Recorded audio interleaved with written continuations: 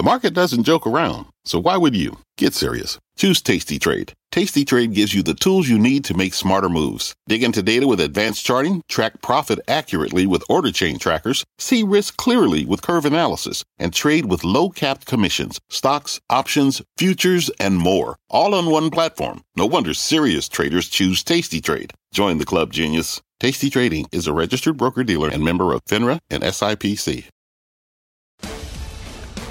Live from the NASDAQ market site in the heart of New York City's Times Square, this is Fast Money. Here's what's on tap tonight. Meta's moment, the stock popping as Facebook's earnings beat and revenue jumps more than 20%. We'll go inside all the numbers and get the details from the conference call straight ahead. Plus, FinTech fade, a French payment giant falling over 50% on a serious slowdown in Europe. The crushing loss sending shockwaves across major U.S. players like PayPal and Square. We'll get the very latest coming up. And later, Texas Instruments, really bad day after the options action on Amazon ahead of results tomorrow and topping the tape on Target, the stock closing higher for a change. I'm Melissa Lee coming to you live from Studio B at the NASDAQ. On the desk tonight, Tim Seymour, Carter Worth, Dan Nathan, and Guy Adami. We start off with a mega pop for Meta. Shares of the social media giant now up 2.5% just about after posting a top and bottom line beat. The company seeing a return to ad revenue growth after a dismal 2022. CNBC's Julia Boorstin has all the details now. Julia. Well, Melissa, Meta beat expectations on the top and bottom lines, reporting its fastest revenue growth in 2 years, 23% revenue growth in the third quarter. That's ahead of the 21% that analysts expected. Now, for the fourth quarter, Meta provided a revenue guidance range with a midpoint just a hair below analyst consensus. And in Meta's year of efficiency, the company brought down its expense outlook for the year, down to between 87 and 89 billion from a prior forecast of 88 to 91 billion. And it forecast its 2024 expenses for the first time, giving a range between 94 and 99 billion. Now, for context, analysts had been looking for expenses to come in at 100 billion or below, so they met that. Now, the company did flag growing expenses in its Reality Labs division and also warned, quote, "We continue to monitor the active regulatory landscape, including the increasing legal and regulatory headwinds in the EU and the U.S. that could significantly impact our business and our financial results." Melissa, the call is starting right now. I'm going to jump on. We'll be back if there are any more big breaking news headlines. All right, Julia, thank you. Julia Boorstin. So it is still the year of efficiency. I think that was a big outstanding question for a lot of investors. Plus, the ad growth is there. It is continuing, just like what we saw from yesterday's report from Alphabet. Guy. I understand the fourth quarter guidance was, in line, maybe. Yeah. Okay, let's back that out for a second. But ARPU for Facebook, $11. Tim? What does ARPU stand for? I was about to ask you. That would be average revenue per user. Thank you, Tim. We could school that, or we could just keep moving. $11.23. Street was looking for $11.05. Better. $9.31 this time a year ago. Margins much better. 40.3%, 20% a year ago. These are great numbers. I'm surprised the stock hasn't gotten back at least today's losses. This stock should be higher than yesterday's close, given this quarter, I think. So it'll be interesting to see what happens over the next couple hours. We did go in down 4% on the day. Well, that's just it. So haven't even recouped. And so are they good numbers? It always gets down that there's no such actually thing as good or bad earnings. All there is are earnings, and it's how the market reacts. So if the market is up a little bit, it's not really good numbers. It's great to have Carter here on a big earnings day. I don't think anyone else here would have said that, by the way. It's awesome. I mean, that's just the issue. Why isn't if it was good?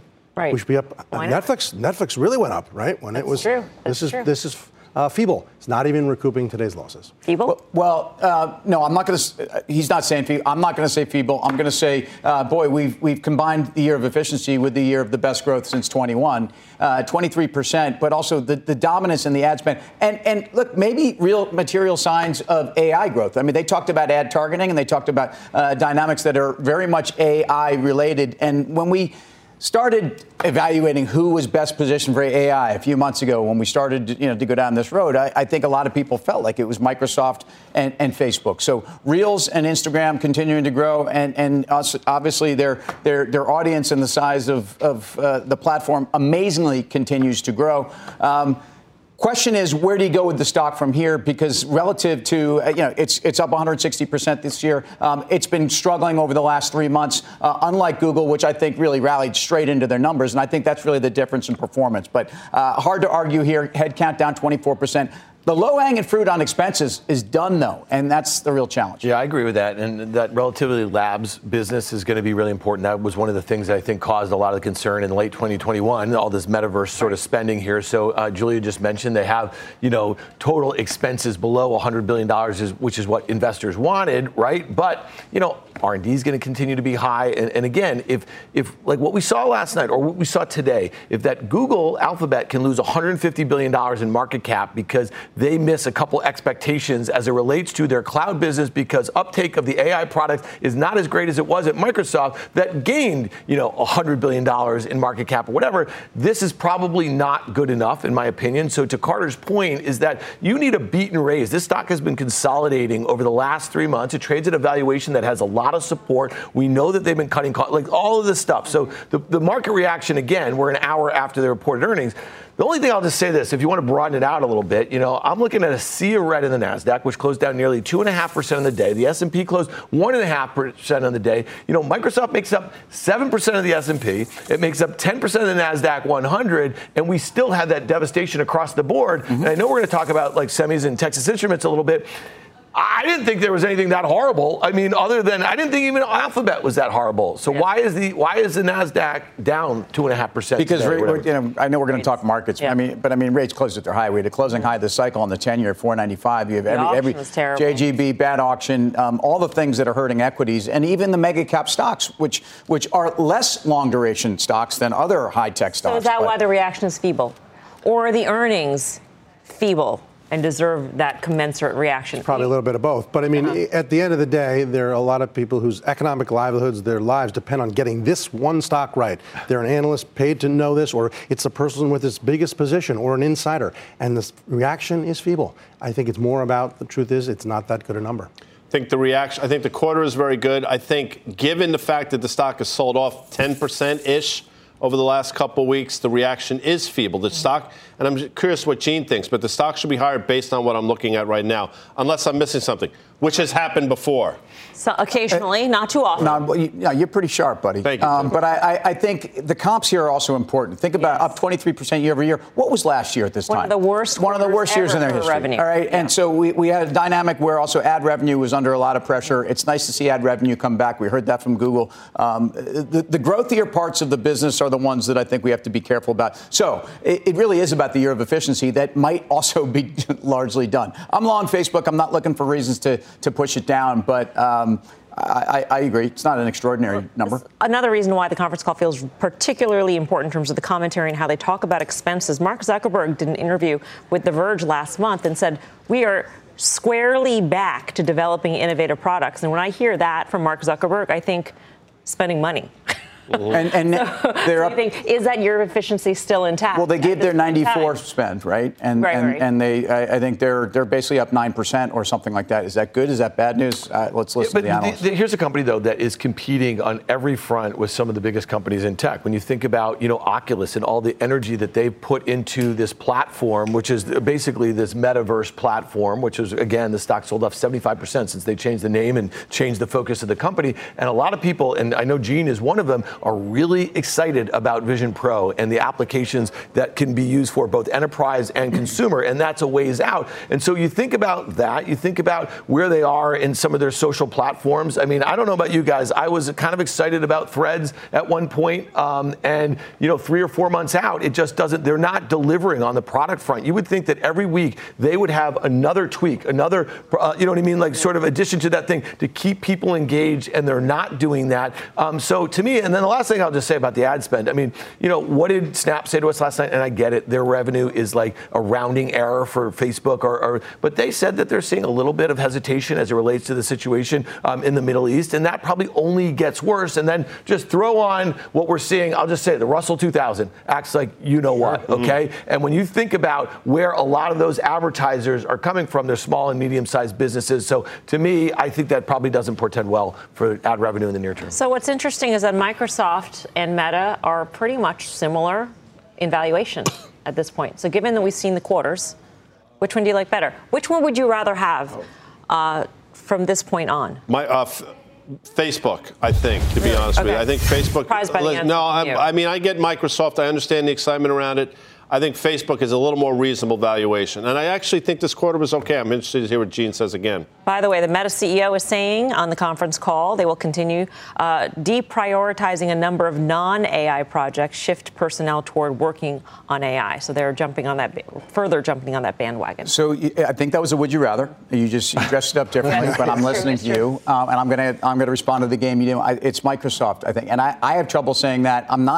I'm really not long Microsoft. I believe they have more leverage to pull. I believe the strengths that they showed were the ones that the market wanted to see, and at least is rewarding here. And I think there are multiple divisions in Microsoft where they're showing that they've got the pricing power and they're going to be able to push people around. But I don't think you have to love any of them here. Well, and I think, I've got company here. But yeah, you don't have to. I mean, if you really think about Meta, Meta is the exact same price it was 2 years ago. Literally 2 years ago in the last weeks in October. So here's a stock that goes from 315, drops to 88, loses 70% of its value. Now it's back to where it was 2 years ago. Why do it? How about the truth? Would you rather have cash? I'd rather have cash than Google. Sure. Then Google? Or Microsoft. How about Meta? Between now and tomorrow? Or Meta? Or how about now and next Friday? Or now to the end of the year? I mean, you got to pick your time frame, but I would say... By the way, he's playing... I was going to say... He just did a would you rather. I make an exception for Carter Braxton. Yeah, of course you do. Let's get some instant analysis from our friend, fast money friend, Gene Munster. He's the managing partner at Deepwater Asset Management. Gene, great to have you with us. As was pointed out by the desk, the reaction's not that great considering we went in with a decline of 4%. So what do you make of the earnings and the guidance? Because if it were really that good, shouldn't we at least make up the losses from today's session? We should, Melissa, and I think that eventually investors will give them credit. This was a solid quarter. I want to put a couple points into perspective. Is that DAUs, the daily active users, grew 5.4%. That's the fourth consecutive quarter of acceleration, albeit it goes from 3.5% to 4%, 4.5%, 5%. But accelerating, that's a 2 billion number, daily active users. That means that 1 out of every 4 people in the world visit a Meta property daily. And Zuckerberg kicked off the call. The first data point that he gave was that the number of people that visit an app monthly was 3.9 billion. My last check, there's about 7.5 billion people in the world. That means that more than half the people in the world. That's I think one of the most important overlooked points to this quarter is that means that the machine, this addictive machine that they have, is intact. And as the second piece related to just the health of the ad business, that they slightly exceeded the numbers. They raised revenue, by my math, by about 3% for the December quarter and kept expenses unchanged, which gets to the third point, which is margins. Margins are 40% operating margins. That's the best since June of 2021.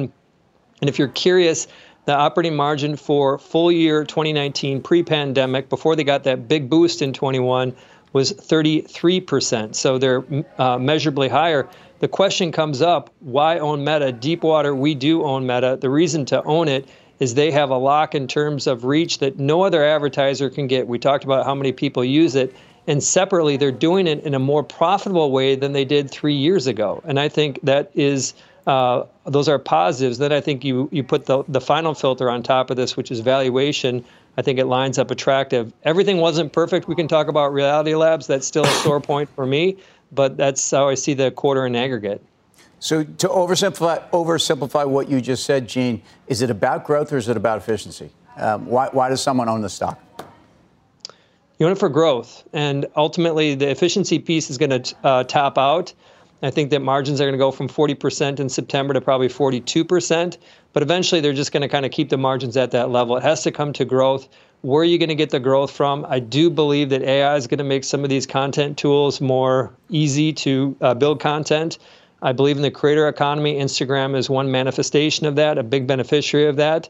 And separately, I think that this placeholder that they have related to the metaverse or spatial computing, I wish they wouldn't spend $15 billion. That is absolutely absurd that they're spending that kind of money on it.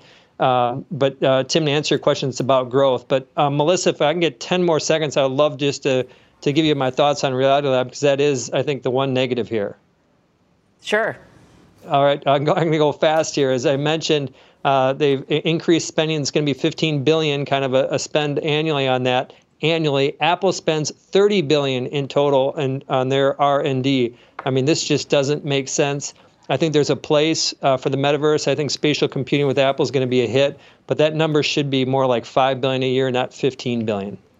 Hey, Gene, so, we hear a lot about Bard. We hear a lot about ChatGPT-4. Talk to us a little bit about Llama. And so when you look at a company like Meta, which valued not really anywhere near what Microsoft is, Mel just played the would you rather on some of us here, but this is a stock expected to grow earnings next year 20% plus, sales growth of double digits, maybe 12% or something like that. You just talked about the operating margins. What's built in for their open source large language model, Llama, which I think you believe that they're going to be able to integrate across a lot of these platforms that reaches nearly 4 billion people at least once a month? Yeah, it's kind of the substance. It's the fabric that they're going to build products on. Just a few minutes I was on with the call. Zuckerberg, his first comments were about Reality Labs, and his second comment was about AI and getting those into all the products. And they need Llama to do that. They're not going to, based on what they've told us so far, they're not going to charge, they're not going to have an outright business around Llama. And so it's not going to be a direct revenue contributor. But to your point is that that kind of generative AI that can be powered by Llama is going to make creating content more effective. And I think they can use less on the generative side, but I think they can use AI to build better advertising tools. Remember, Apple ripped the ball out of Meta's hands when they had those changes to privacy. It was the right thing for Apple to do. It left Meta in a very tough spot. That created a headwind a couple years ago, and they can dig their way out of that by using AI to do better ad attribution, and that's part of the whole Llama story. All right, Gene, we'll check back with you on Meta a little bit later on after the conference call proceeds. Thank you. Guy, what do you want to know about what would you ask on the call? This Reality Labs is a disaster. I mean, at a point now where it has to be addressed. I mean, they $210 million of revenue, right? And they lost close to $4 billion operating income. I mean, it's just an unmitigated disaster. At some point, either you have to have a direction for this, have to have a vision, or you have to cut bait. And I think maybe that's what's holding the stock back a little bit. All right, let's get to the overall markets here. Sinking during the regular trading session, dragged down by big tech. The Nasdaq dropping more than 300 points for its worst percent drop since February. The S&P finishing below its 200-day moving average for the third time in 4 sessions. Both indices posting their lowest closes since May. The drop in Alphabet responsible for a lot of the losses. Google's parent company falling 9.5%, its biggest drop since March of 2020. Apple, Nvidia, Apple, all coming along for the ride. So does this action mean the market's it's been broken here? Carter, do we do damage? For sure. And I think if you think about it, we're down still only about 10% from the July peak. That's nothing. I mean, that's a sell-off. It's a decline. It's a drop. It's a drawdown. It's a correction. You choose the word, but it's nothing really cathartic. And so what if we get a Google type thing out of Apple? And what if the really compromised stocks in the Russell 2000 break to yet new lows? And I think one has to assume that. And so the question is, and this is important, at some points, there's nothing to be lost by postponing all new buying. You just don't have to do it. If you are mandated and you're being paid to well, you're paid to have cash. Right, exactly. But individuals are not, right? An individual can make the decision, I just don't want to do this right now, meaning I can hold back and wait and maybe get a more fortuitous price or level. Because we have the chart master here, let me ask you about the breakdown, though, in the high multiple tech stocks. So these stocks that had outperformed everything because they were the most oversold had big years coming into this. Some of them look like they're about to test new lows, so fresh lows for this cycle. And the fact that the velocity of these moves lower in these names is more excessive than even mega cap tech. These led the market lower, believe it or not. They actually led the mega cap tech stocks lower back, and I'm talking 22. What does that mean to you? It just means that it's gaining. Talk about breadth. The breadth is now going the other way, right? There's getting ferocity. People are trying to back away from the asset class of equities. And if you think about it, the things that were the most stretched weren't necessarily expensive. Home builders were cheap at the top, but they're cheaper now. The point is the things that were really stretched are the things that got hurt first. Think about the big staple stocks, right, that were maybe expensive, maybe not. But now you've always had bifurcation. Strong, housing, staples, while you've got the small cap making 52-week lows. The bifurcation is always resolved by the strong ones succumbing, Estee Lauders and Hermes's, while the weak ones get weaker. It's usually finished when everything has had its haircut. Tim mentioned yields. I'll go to Japan for a second, if I may. Sure. Dollar yen closing above 150, 150 and a quarter. Big deal. 10-year yields in Japan, 86 basis points. Haven't seen that in a while. That's why our yields will continue to go high. Yields don't want to stay down. I mean, they had an opportunity over the last couple of days. closing high here at 495. I mean, it feels like yields continue to move higher from here. And I'll just say this, talking about like what led this latest, I guess, sell-off over the last couple months or so. Yes, it was Microsoft and Apple at one point were down 15%, and it feels like, at least Apple is right back in that. But this felt a lot like 2021. Like we had a bifurcation like you're talking about. I mean, we've seen, tons of different sectors that are in correction mode. We've seen some of the worst valuation stuff, the stuff that doesn't make money, the stuff that was the craziest at the heights in early 2020. They've been correcting. They've been in bear markets. And so to me, like the equity market didn't feel great. And it doesn't feel great now with a 10-year at 495. At 4% for whatever reason, like 2 months ago, people are like, well, yields can go up and stocks can go up. And I think at 5%, they're showing us that they can't. And I also think that all the headwinds that we have about the economy, we haven't even talked about the economy yet. If we're looking through the lens of earnings season, it doesn't feel great. It doesn't feel like the consumer's great. When I hear Visa say, oh, travel's great, what are you talking about? We are like about to be they see it right here and right now. And they, I don't know. But what did I say to you last night about what Brian Moynihan said about the consumer? For the first time in 2 years, he's kind of saying that maybe the consumer's not so strong. So I don't know, man. I don't. Man? I don't know. I'm not, have at it. I'm not buying it. It was almost a have at it. Have at it, people. I'm not buying it. All right, coming up. We've got more after hours action. Shares of IBM and Whirlpool on the move after reporting results. Numbers out of the quarters next. Plus the auto trade hitting the skids. GM and Ford hitting multi-year lows. And even shares of chipmaker Texas Instruments have had their hazard lights on. The details on that when Fast Money returns.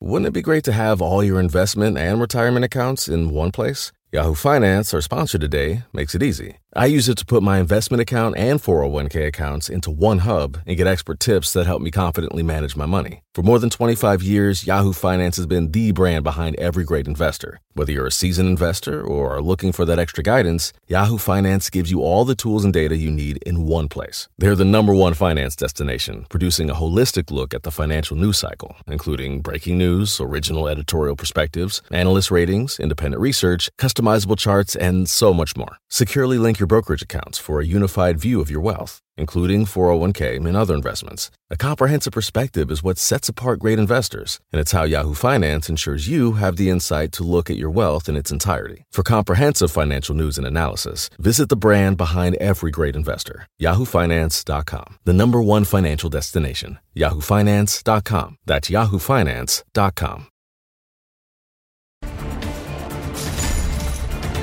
Welcome back to Fast Money. Let's get to some more earnings movers, starting with IBM. The stock is higher after reporting a beat on top and bottom lines. That conference call got underway at the top of the hour. Christina Partsinevelos, the details. Christina. A beat even with a strong U.S. dollar. It took less than 2 minutes for IBM CEO to bring up the opportunities in what? Generative AI, and there are over 20,000 AI consultants. He believes generative AI will consist of multi-models, so it'll be IBM's AI platform like Watson X, along with other companies' models and OpenAI. So it's a hybrid AI approach, similar to the hybrid approach to the cloud right now. But 75% of IBM's revenue comes from consulting and software. IBM's CFO said they saw one of the strongest bookings quarters, but consulting fell light of estimates. I asked him specifically about this. He blamed the strong dollar. Software grew 6% on a constant currency basis. Jim Kavanaugh, again, the CEO, said they are seeing, quote, nice green shoots of AI leading to a couple of $100 million in the quarter. The company reiterated it would grow about 3 to 5% this year, and they reiterated their free cash flow of $10.5 billion. I also grilled him on that. I asked him how they're going to hit $5.4 billion in Q4, one quarter, when the combined 3 quarters of this year was 5.1. He said they historically grow free cash flow more in Q4 and feels confident they can get there. That's why you can see shares up almost 2%. Melissa? Christina, thanks. Christina Partsinevelos. How does this chart look, Carter? Well, IBM is a bond, right? It pays, like a Ford, it pays 4.8, 5%. Consider this. The stock is the exact same price it was in September of 1999.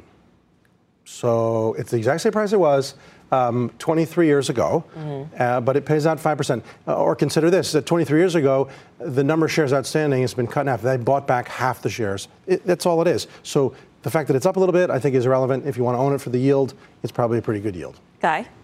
I actually sort of like it. And I know the haters are going to come, but I'll tell you, at least you can wrap your head around this in terms of valuation. It's reasonable. They seemingly have got their act together. The Red Hat thing is now fully integrated, doing pretty well. Infrastructure, I get it. Not a big part of their business, only $3.25 billion. But you know what? Margins are improving there as well. So they're getting their arms around the business. And this is a stock that I think can sneak up on you. As a matter of fact, Melissa Lee, Sandy Canold, who is sitting back in there, our executive producer. Our EP. This was the I in whatever anagram or whatever they call algorithm. I don't even know what it was.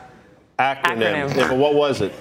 Oh, Swift. I can hear that. There you go. Whatever it was. Swift. I don't know what the rest is nor do I. That was but I know the I was T-Swizzle, though. Huh? He was doing the Taylor Swift. That was very, very leading edge, by the way. This is the T-Swizzle year. Yeah. She's definitely the stock to pick. All right, let's get to Whirlpool here.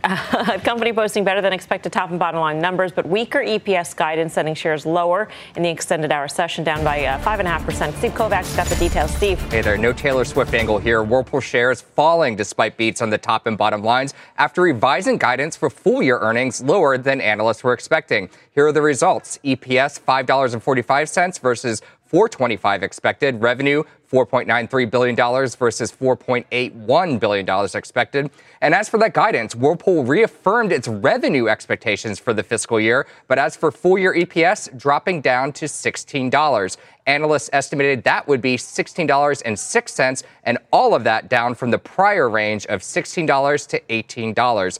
CFO in a statement highlighting cost cuts for the quarter, saying it's on track to deliver $800 million in savings, with $300 million of that saved this quarter alone. Mel, send it back over to you. All right, Steve. Thanks, Steve Kovac. Tim, you owned it at one point.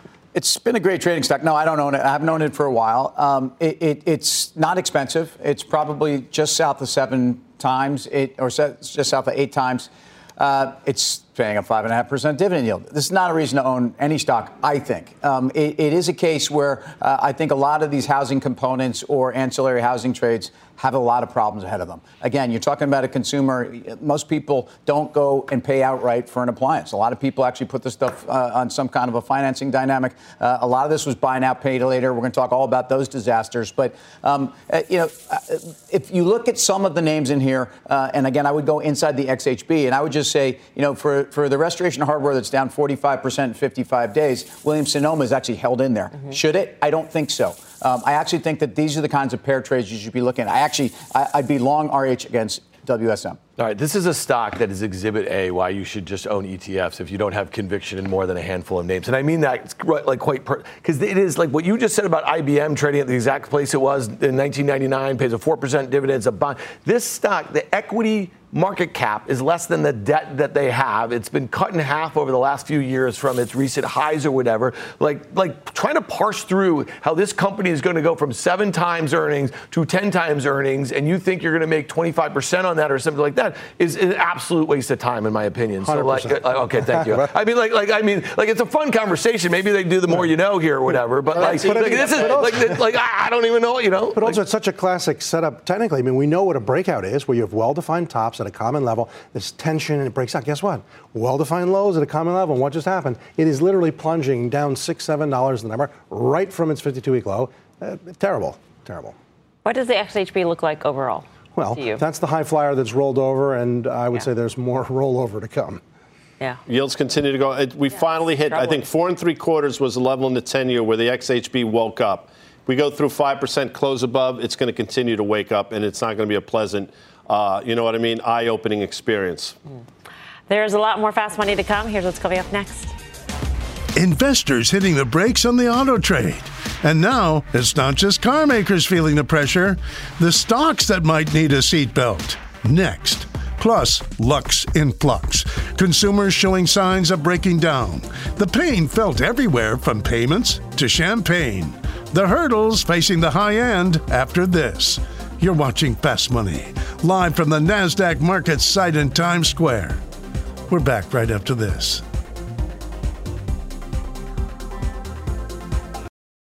From a flat tire in the city to a dead battery on a distant drive, AAA is partnering with T-Mobile for Business to accelerate response times and get more drivers back on the road fast. Our nationwide connectivity powers location telematics, so AAA's fleet can find stranded drivers quickly while being fully equipped with the in-vehicle tools to have answers when they get there.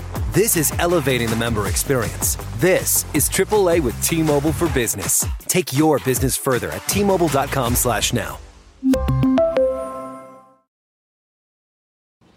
Welcome back to Fast Money. Stocks dropping across the board. The Dow falling more than 100 points. The S&P down 1.5%, falling below 4,200 for the first time since May. And the Nasdaq notching its worst day since February, down nearly 2.5%. Auto stocks like Ford and GM hitting multi-year lows before ending the day in the green. Signs of a potential deal with the UAW spurring this rally in the late session. But the effects of the auto workers' strikes may be felt beyond the auto industry. Analysts pointing to a softer car market as one reason for Texas Instruments' weak forecast. That stock dropping 3.5% after its results last night. Meanwhile, WM, previously known as Waste Management, bucking today's trend, up more than 6% after an earnings beat last night. The company also upping free cash flow guidance. That stock is up 6%. Wow, that's a big one. You can make a case of, listen, I mean, you can make a case this is one of those defensive names, I would imagine. Mm-hmm. Valuation, you can make a compelling case for an environment where I think people are starting to look for valuation. I think the move actually makes sense, and it probably has more room to go. I don't know if Dubs here has any charts on this sucker, but it looks okay to me. Yeah, well, Dubs has, I have them in my head. I don't have any to cite, but here's the thing. It is defensive, and today's action is impressive, and I would say, all things held equal, I might have a little of this even instead of cash. Oh. How about that? Wow. All right. Coming up, a luxury letdown, cracks, and even the high-end consumer starting to form. The names under pressure in the secondary sectors feeling the handbag hurt. That's next. And there's still more tech on deck. Amazon and Intel gearing up to report results tomorrow, and options traders are plugging in ahead of those numbers. How they are playing this group when Fast Money returns. Missed a moment of Fast? Catch us anytime on the go. Follow the Fast Money podcast. We're back right after this. Welcome back to Fast Money. Cracks starting to show in the high-end consumer. Now even major luxury brands are delivering warnings to Wall Street. CNBC's Robert Frank has got the latest. Hey, Robert. Melissa, good to see you. Porsche's CFO this morning adding to those fears that the luxury consumer is in fact breaking down. He said, quote, "We are suffering in the entire economy. It is also hitting the luxury industry." Those shares of Porsche down 12% this year. LVMH earlier this month reporting sales growth of 9%. Doesn't sound bad, but that was half the level of the earlier quarters. LVMH stock now down 24% from its highs. Company CFO saying, quote, "After 3 roaring years, growth is converging more in line with the historical average." And you've got luxury giant Kering. They've taken the biggest hit. The owner of Gucci and Saint Laurent saw North American sales down 21%. Asia ex-Japan was flat as China's recovery seems to be slowing a bit. Kering stock now at the lowest level since March of 2020. And even Hermes, which beat on sales and is always the strongest of these luxury players, that stock is down 12%. Analysts say going forward, the most discretionary items from the most aspirational brands are the most at risk. And Mel, perhaps the surest sign that the roaring 20s may be ending, LVMH said champagne sales are down for the first time in 3 years. I mean, people have to drink something, Robert. I just don't get that. Just kidding. Thank you, Robert Frank. Meanwhile, and that was believable, wasn't it? I didn't mean it.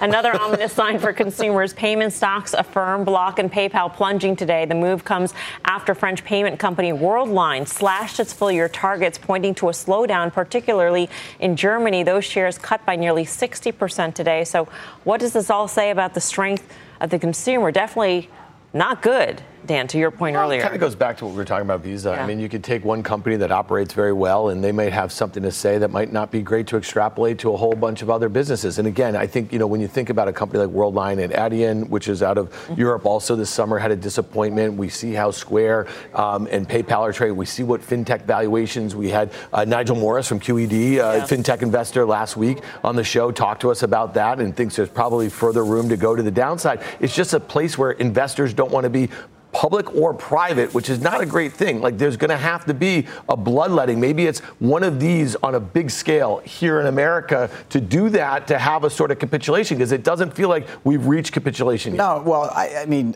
PayPal, which I was nibbling in the low 60s, so I have a position. And I thought, they'd gone through a lot in terms of both management changes, in terms of really where they're you're getting real numbers now out of true users and globally. But the payments world also punctuated by, the headlines about the Fed putting, lower caps on the credit card companies. This is awful for Visa and MasterCard, the big daddies. But if you look at upper FICO scores, you clearly are not seeing an erosion in that consumer. And so, yes, there is some insulation in I think, that luxury branding. As you get into the lower stuff, and I would just say that fintech offerings have allowed lower income consumers to really counter a lot of the inflationary forces out there for only so long. And this is where the sensitivity to unemployment is massively high. So to me, whether you're a mortgage processing company, whether you are a buy now, pay later, or whether you are just exposed to fintech and student loans and whatnot, all of them, to me, all of them are going lower. And that's on their core business, and it's on their funded costs.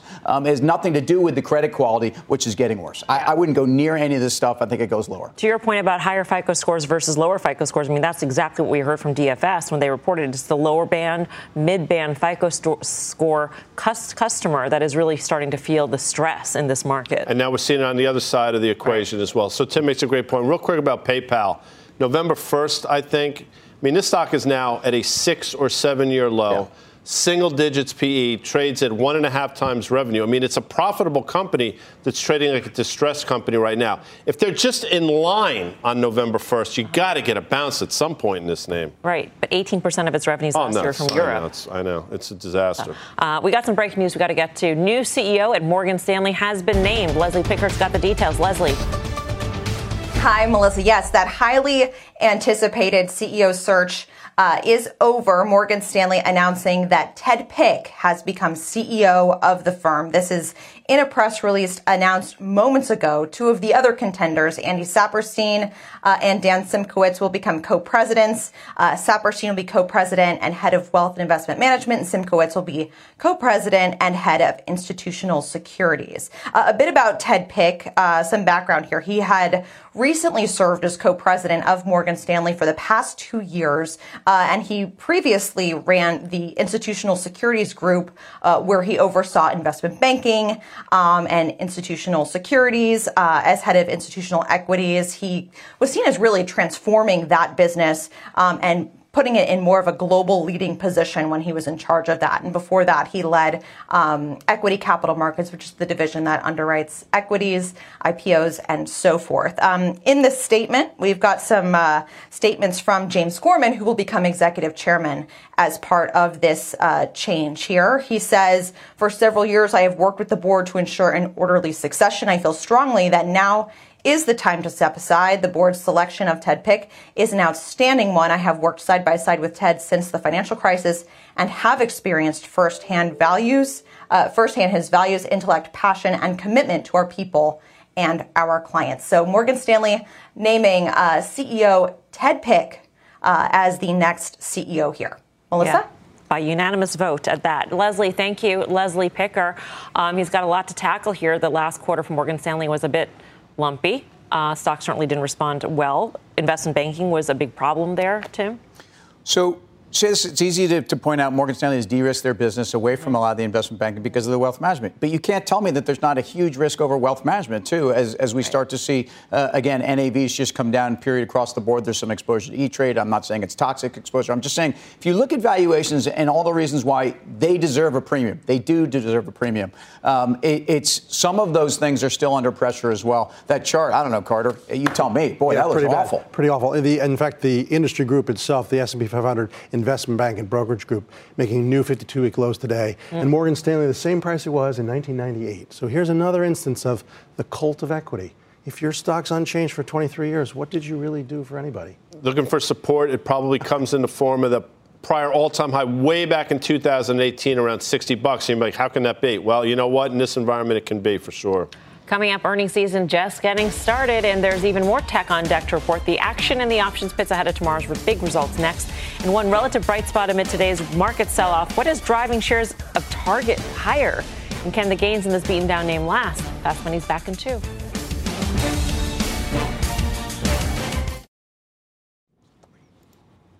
Welcome back to Fast Money. The tech earnings train keeps rolling. Tomorrow, Amazon and Intel both on deck to report after the bell following some big losses in today's session. Options traders are betting the reports could lead to even more carnage. Mike Coe joins us now with the action. Mike, what's it looking like? Yeah, both of these were quite busy, and both of them are implying some pretty big moves. First, we'll talk about Amazon, which was actually the fourth busiest single stock option today.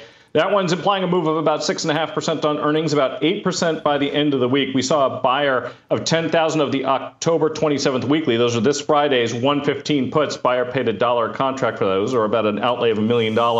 Those were actually priced at $220 by the end of the day. So that one's already quite profitable. And the other name we're looking at is Intel. This one also implying a move of greater than 6%. And we saw a similar bet here early in the day. Buyer of 8,300 of the December 1st weekly, 28 strike puts.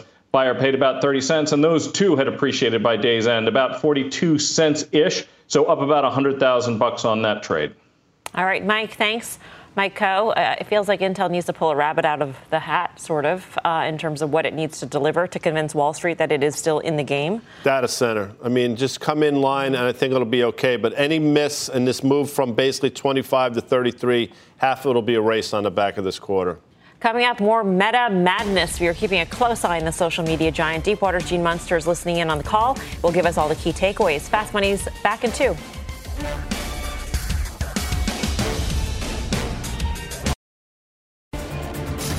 Welcome back to Fast Money. That gain in the after hours for Meta, it's slipping away. It is up only about 1/3%. The earnings call is still underway. Let's check back with Fast Money friend Gene Munster. Gene, what's the problem here?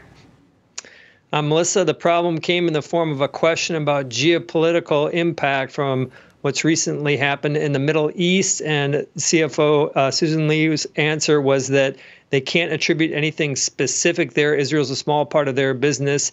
But they did notice when that's happened, there's just been broader softness related to advertising to start the quarter. As she said, she thinks it's related to just global disruption. She mentioned they saw a similar dynamic when the Ukraine conflict war started, and that has spooked investors. And so that's the reason why it's lost some of its gains, is never use the word softness as a CFO, or when you do, just be prepared for the stock to sell off.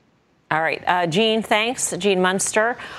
We heard that from the much, much, much smaller rival Snap in terms of the conflict causing ad campaigns to take a pause here. So maybe this is not entirely surprising, Guy. Yeah, and Dan mentioned it, but again, small and medium-sized business. Carter's pointed this out. The micro-cap stocks have absolutely rolled over. A lot of their revenue, Facebook, comes from these businesses. If they start to feel the pinch, Facebook is going to feel it as well. Obviously, what we just talked about does not help. Dan?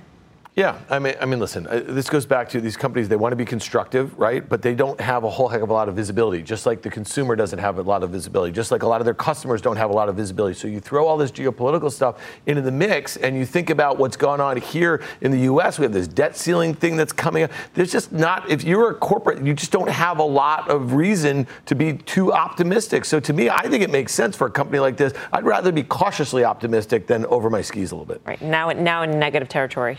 Well, I guess, look, for all the horrors, and we're not a political show, so I'm just talking about the cyclicality or the dynamics. To me, it seems like a weather sell-off, when you're talking about airlines. I mean, in other words, is that really a reason to sell airlines? I'm not saying that the dynamics around geopolitics aren't things we're talking about more broadly for risk in markets.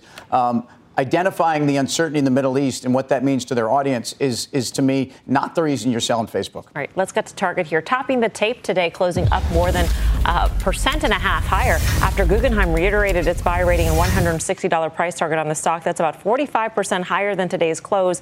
The analyst writing that if Target can regain its pre-pandemic margins, full-year earnings per share could top $10. They're making the point that you can, pay less for something bigger next year because next year's win Target should really improve in terms of the business. Do you see that in the charts, Carter? Does that make sense to you? I mean, the stock was almost $300. It's $110. So it went up a little bit. This is just not something I would touch with anything. Nobody's money, your money, anybody's money, not my money. Your enemy's money? Your enemy's money. Don't even go after your enemy with this one. Right. A lot of ifs. If. That's fine. I can do that math. If they get those margins north of $10, the valuation of 16 times makes sense, $160 stock.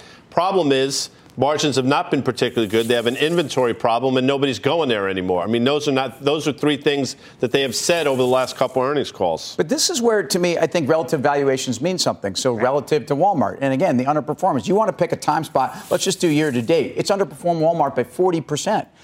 You look at the relationship between these two companies over the years. This is a 3 standard deviation move of Target underperforming Walmart. So in a world where I love Walmart, but the underperformance here of Target to Walmart, when in fact they still have a very similar consumer, even though Walmart we know is lower end than that.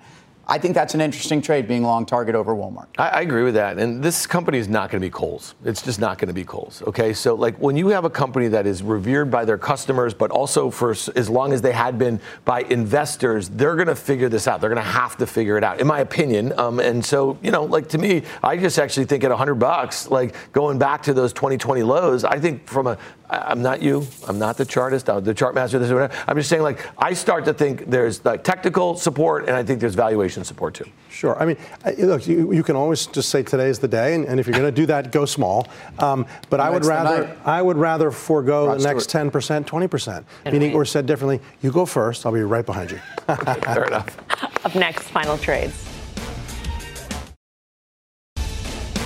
Time for the final trade. Let's go around the horn. Tim. Utilities. Again, whether that was the climax low, I don't know, but NEP, NXT, they've given you some reassessment of their business and their cash flow. CBW. O'Reilly, which reported is up 5% after hours. I would fade the move. Dan? Yeah, semis. I think Intel probably disappoints. AMD probably disappoints to be a seller on rallies at SMH. You folks with the eagle ears would heard Frank Sinatra's Luck Be a Lady. That's true. Because Stephanie had a plane, which is fantastic. IBM, Melissa Lee, I like it. All right. By the way, Meta is down 1% after hours. Stay tuned. Mad Money with Jim Cramer starts right now.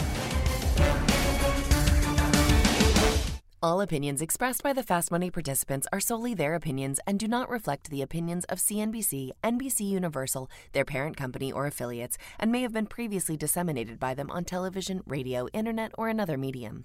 You should not treat any opinion expressed on this podcast as a specific inducement to make a particular investment or follow a particular strategy, but only as an expression of an opinion. Such opinions are based upon information the Fast Money participants consider reliable, but neither CNBC nor its affiliates and or subsidiaries warrant its completeness or accuracy, and it should not be relied upon as such.